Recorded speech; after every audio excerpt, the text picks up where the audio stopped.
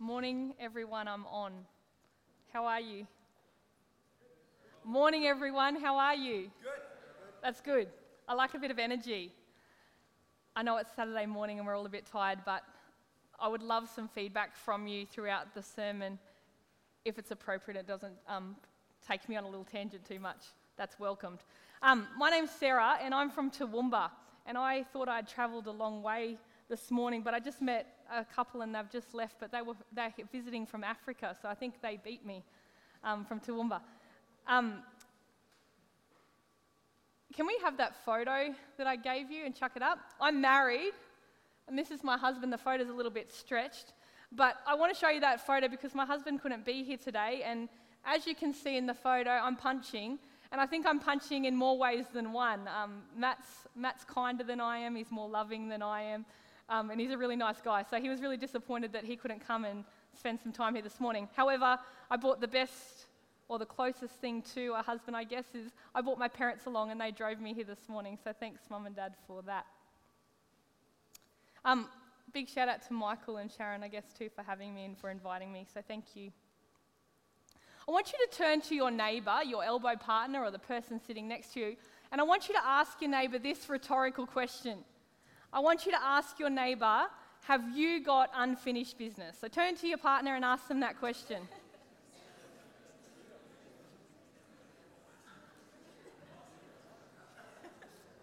Have you got unfinished business? Now, as I stand here, they told me that this church was full of young people. I can see some young people and I can see some older people, which is great. But this next point that I want to make, I'm talking to Gen Ys and millennials. Put your hand up if you're a Gen Y or a millennial. I think we've got some Gen Xers there and maybe some baby boomers as well. So Gen Y and Gen X, that's who I'm talking to right now. Sorry, Gen Y and millennials. Gen Y and millennials are known for their lack of commitment. And they are also known for not finishing their business. You can Google newspaper articles and some headings might say, reasons why not to hire a Gen Y. That's pretty shame. I'm in that category. I'm a Gen Y.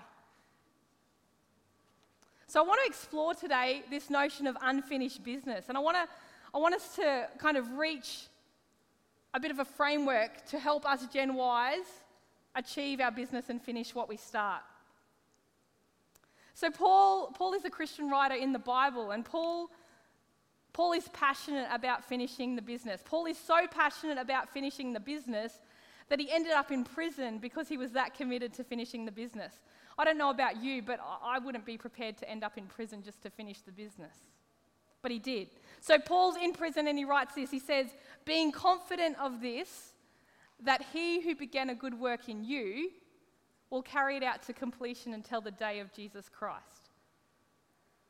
So what this Bible verse is saying, it's saying firstly that we each have a good thing in us. And I think that's pretty cool. That we have a good parts to us. The second part of the verse is talking about that those good things are going to actually be realized. And those good things are going to be finished. And I think that's really awesome.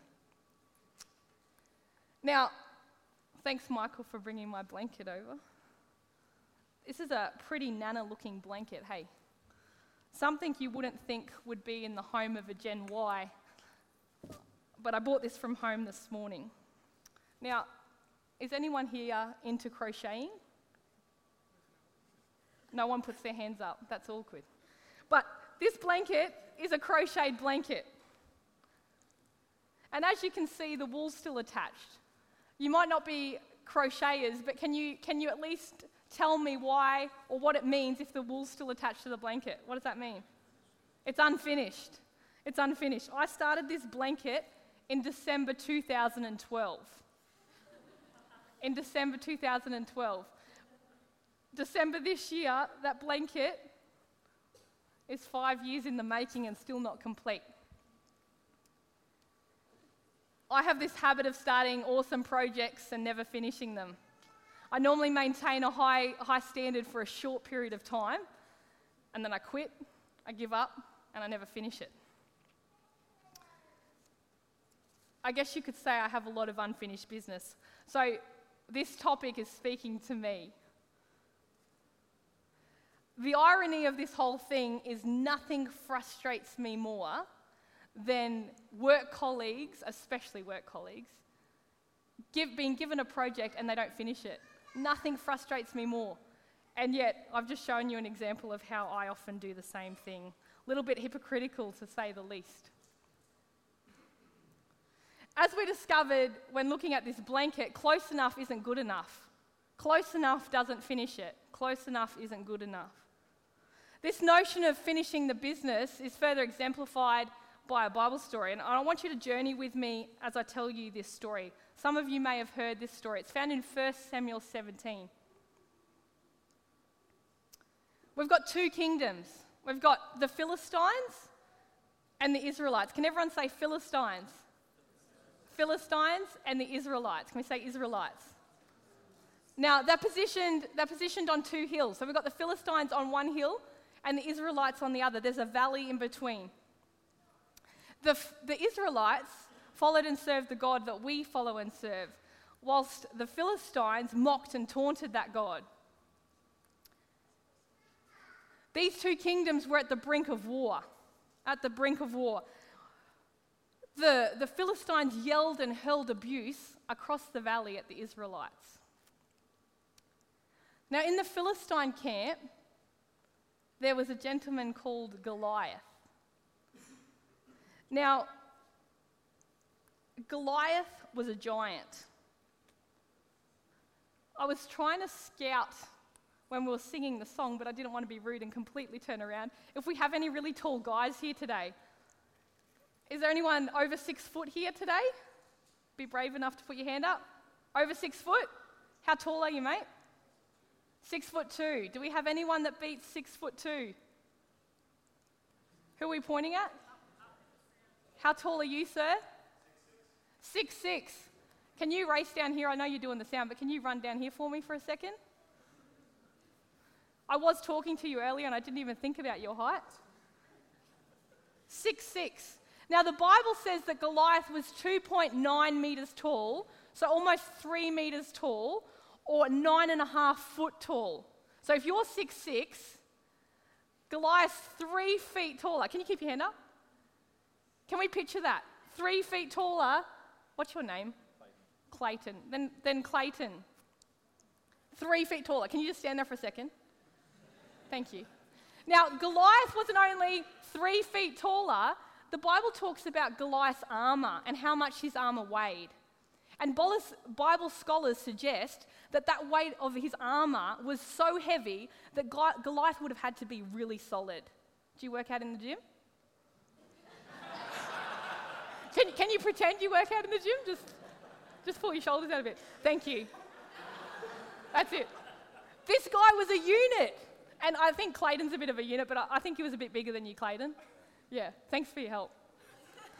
Give him a clap. So Goliath was a big dude, right? We got the picture? Pretty intimidating. Pretty intimidating. This big guy was hurling abuse across to the Israelites for 40 days. For 40 days. He was saying things like, choose anyone, choose a man to come and fight me. If I win, you become our slaves. And if you win, we become your slaves. Sounds to me like a typical school playground fight. I spend the majority of my week in a school, and it's definitely not as nice as these facilities here. I work in a state school, and there are fights on a daily basis. And most of these fights start by taunting. Push, push, push, until someone cracks. This is exactly what Goliath is doing. He is mocking the Israelites similar to that of a playground fight. He's pushing them. But no one in the Israelite camp would answer the call. No one would retaliate. And it wasn't because they were being the better person or taking the moral high ground. It was because they're a bunch of wimps. Bunch of wimps. And I can say that because I'm standing here and I'm not there. God had business that he needed the Israelites to complete. But no one was willing to step up and complete that business. Until a boy named David, he was visiting his brothers on the front line, bringing them supplies.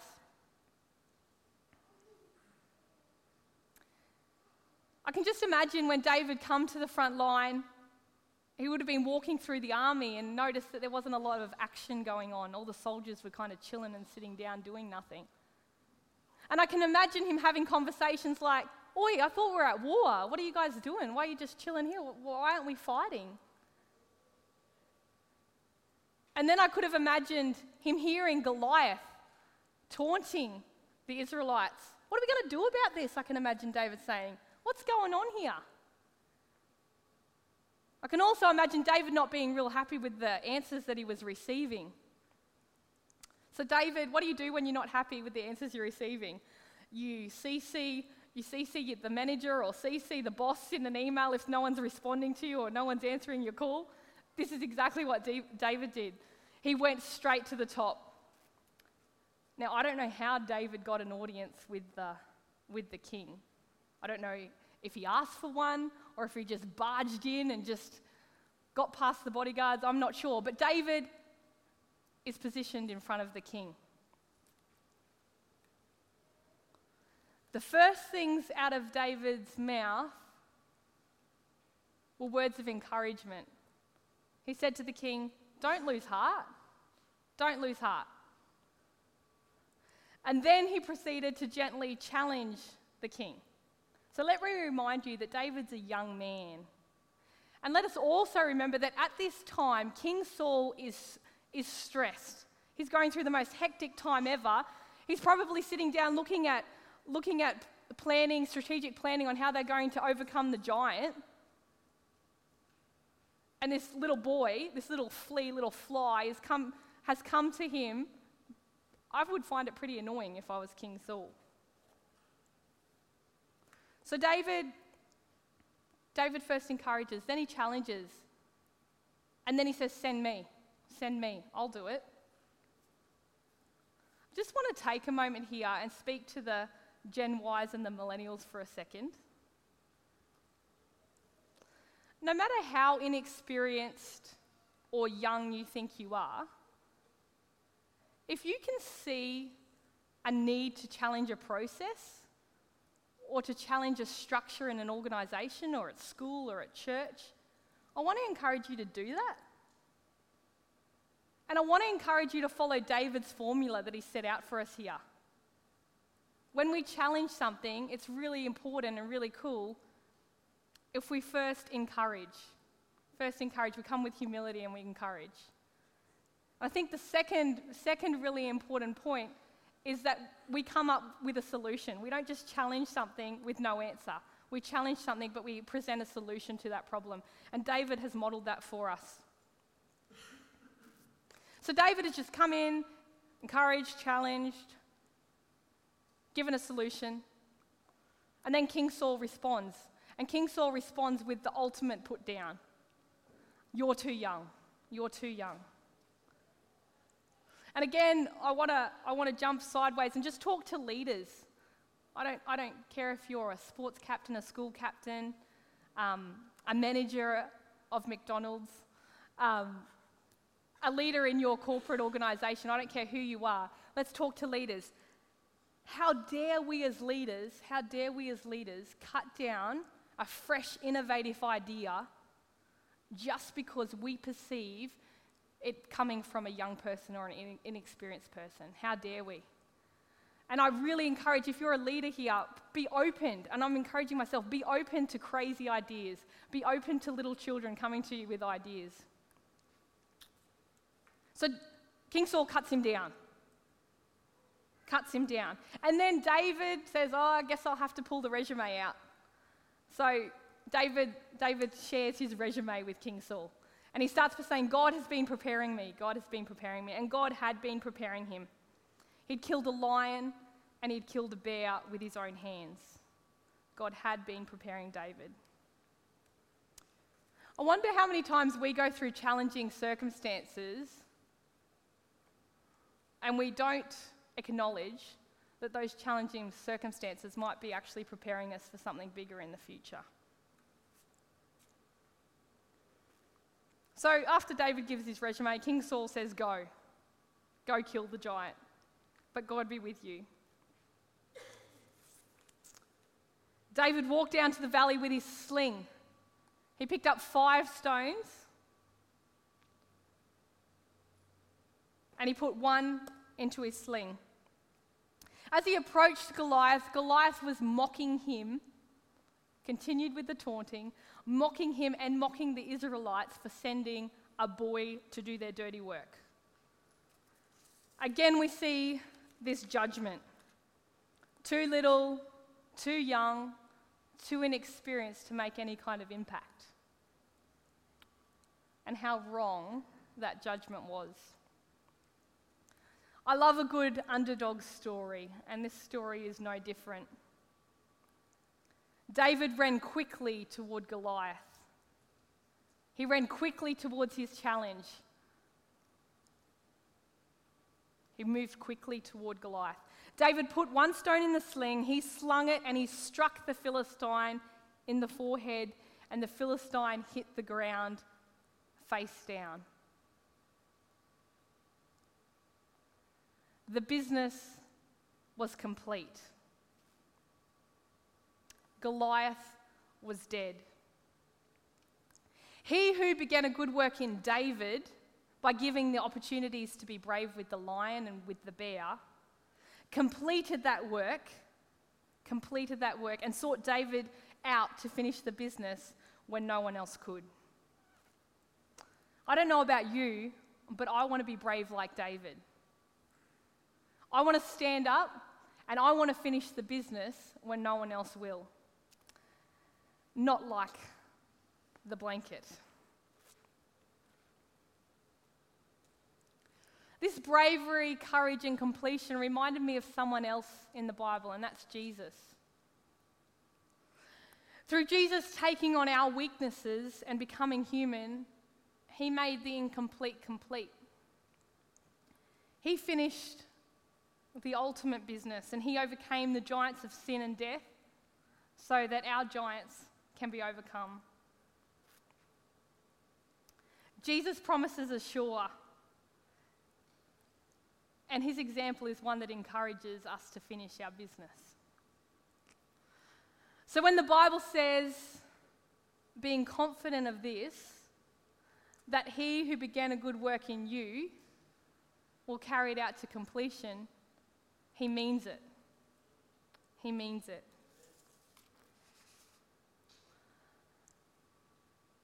You may be sitting here today feeling like you've got some giant unfinished business.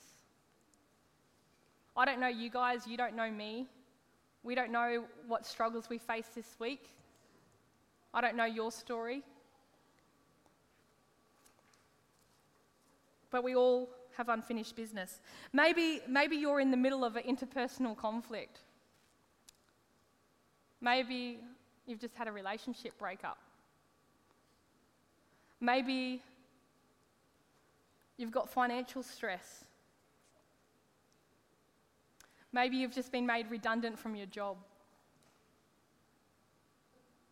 Maybe someone's mistreated you, or you've mistreated someone else.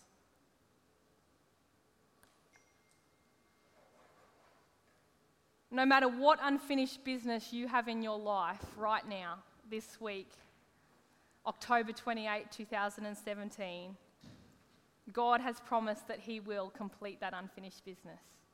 He will bring about restoration and peace, and he will finish what he started. He won't leave you unfinished like my blanket. He won't say close enough is good enough.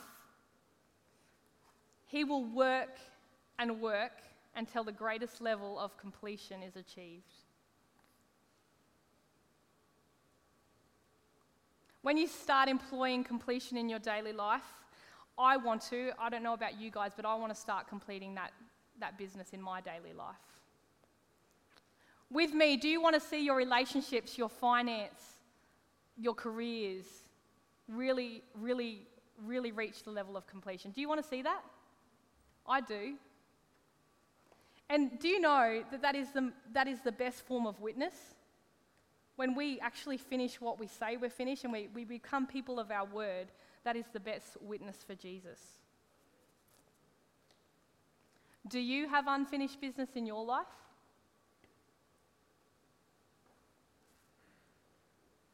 Close enough isn't good enough with God.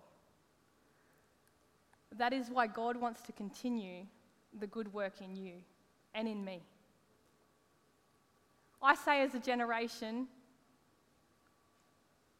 whether you be Gen X, baby boomers, Gen Y or the millennials, let's stand up and let's say we're going to be a light and we're going to finish the business we start. Let's do that. Let's pray. God, thank you so much for reminding us that it is our business to finish our unfinished business. Thank you for reminding us that we don't do that alone and that you are willing to hold our hands and you're willing to help us finish that unfinished business. I just pray, God, for the people in this room who are going through a really challenging time right now with their unfinished business. Whether that be, like we've mentioned before, relationship breakdowns, financial problems, maybe they've lost someone. God, I just pray that you will give them peace right now and give them restoration, knowing you've got them covered, knowing that you will complete that incomplete business. Thank you for your promises and thank you that you will continue to complete the business in us. Amen. Thank you so much, Sarah. What a powerful mission that is. The idea that we all of us have incomplete business in our lives. I have incomplete business. I have 4 exams coming up. We all have incomplete business in our lives, and just what a powerful encouragement, you know.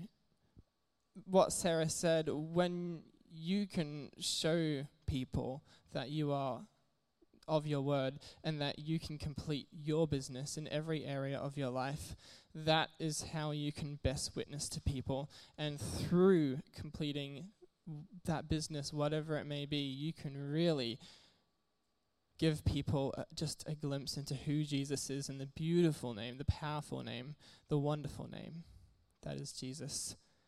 I really want to encourage you guys on behalf of all of Refresh's pastoral team, our leaders, if there is something you see could be done to move us further towards our vision, if there is something in your life that you can do to increase your impact for God or to increase your GPA or to increase your grades or to further your relationship or to further your friendships, to go deeper, to complete that, I encourage you to pray about it. I encourage you to be intentional about moving towards that. And I encourage you to come see me, come see Sharon, come see Dale. We don't just exist to organize events and to put on church services. We are here for you. We are here to support you. We are here to listen. And we are here to really, hopefully, bless others. Can you do that for us? Yeah, all right. I hope you guys have an absolutely incredible afternoon. But you don't have to leave yet. We would love you to stick around, connect with each other. The kids will be out soon, so yeah, we'd love you to stick around. I'd love to connect with some of you, and to just really form a community here at Refresh. Have a lovely Saturday, and we can't wait to see you next week.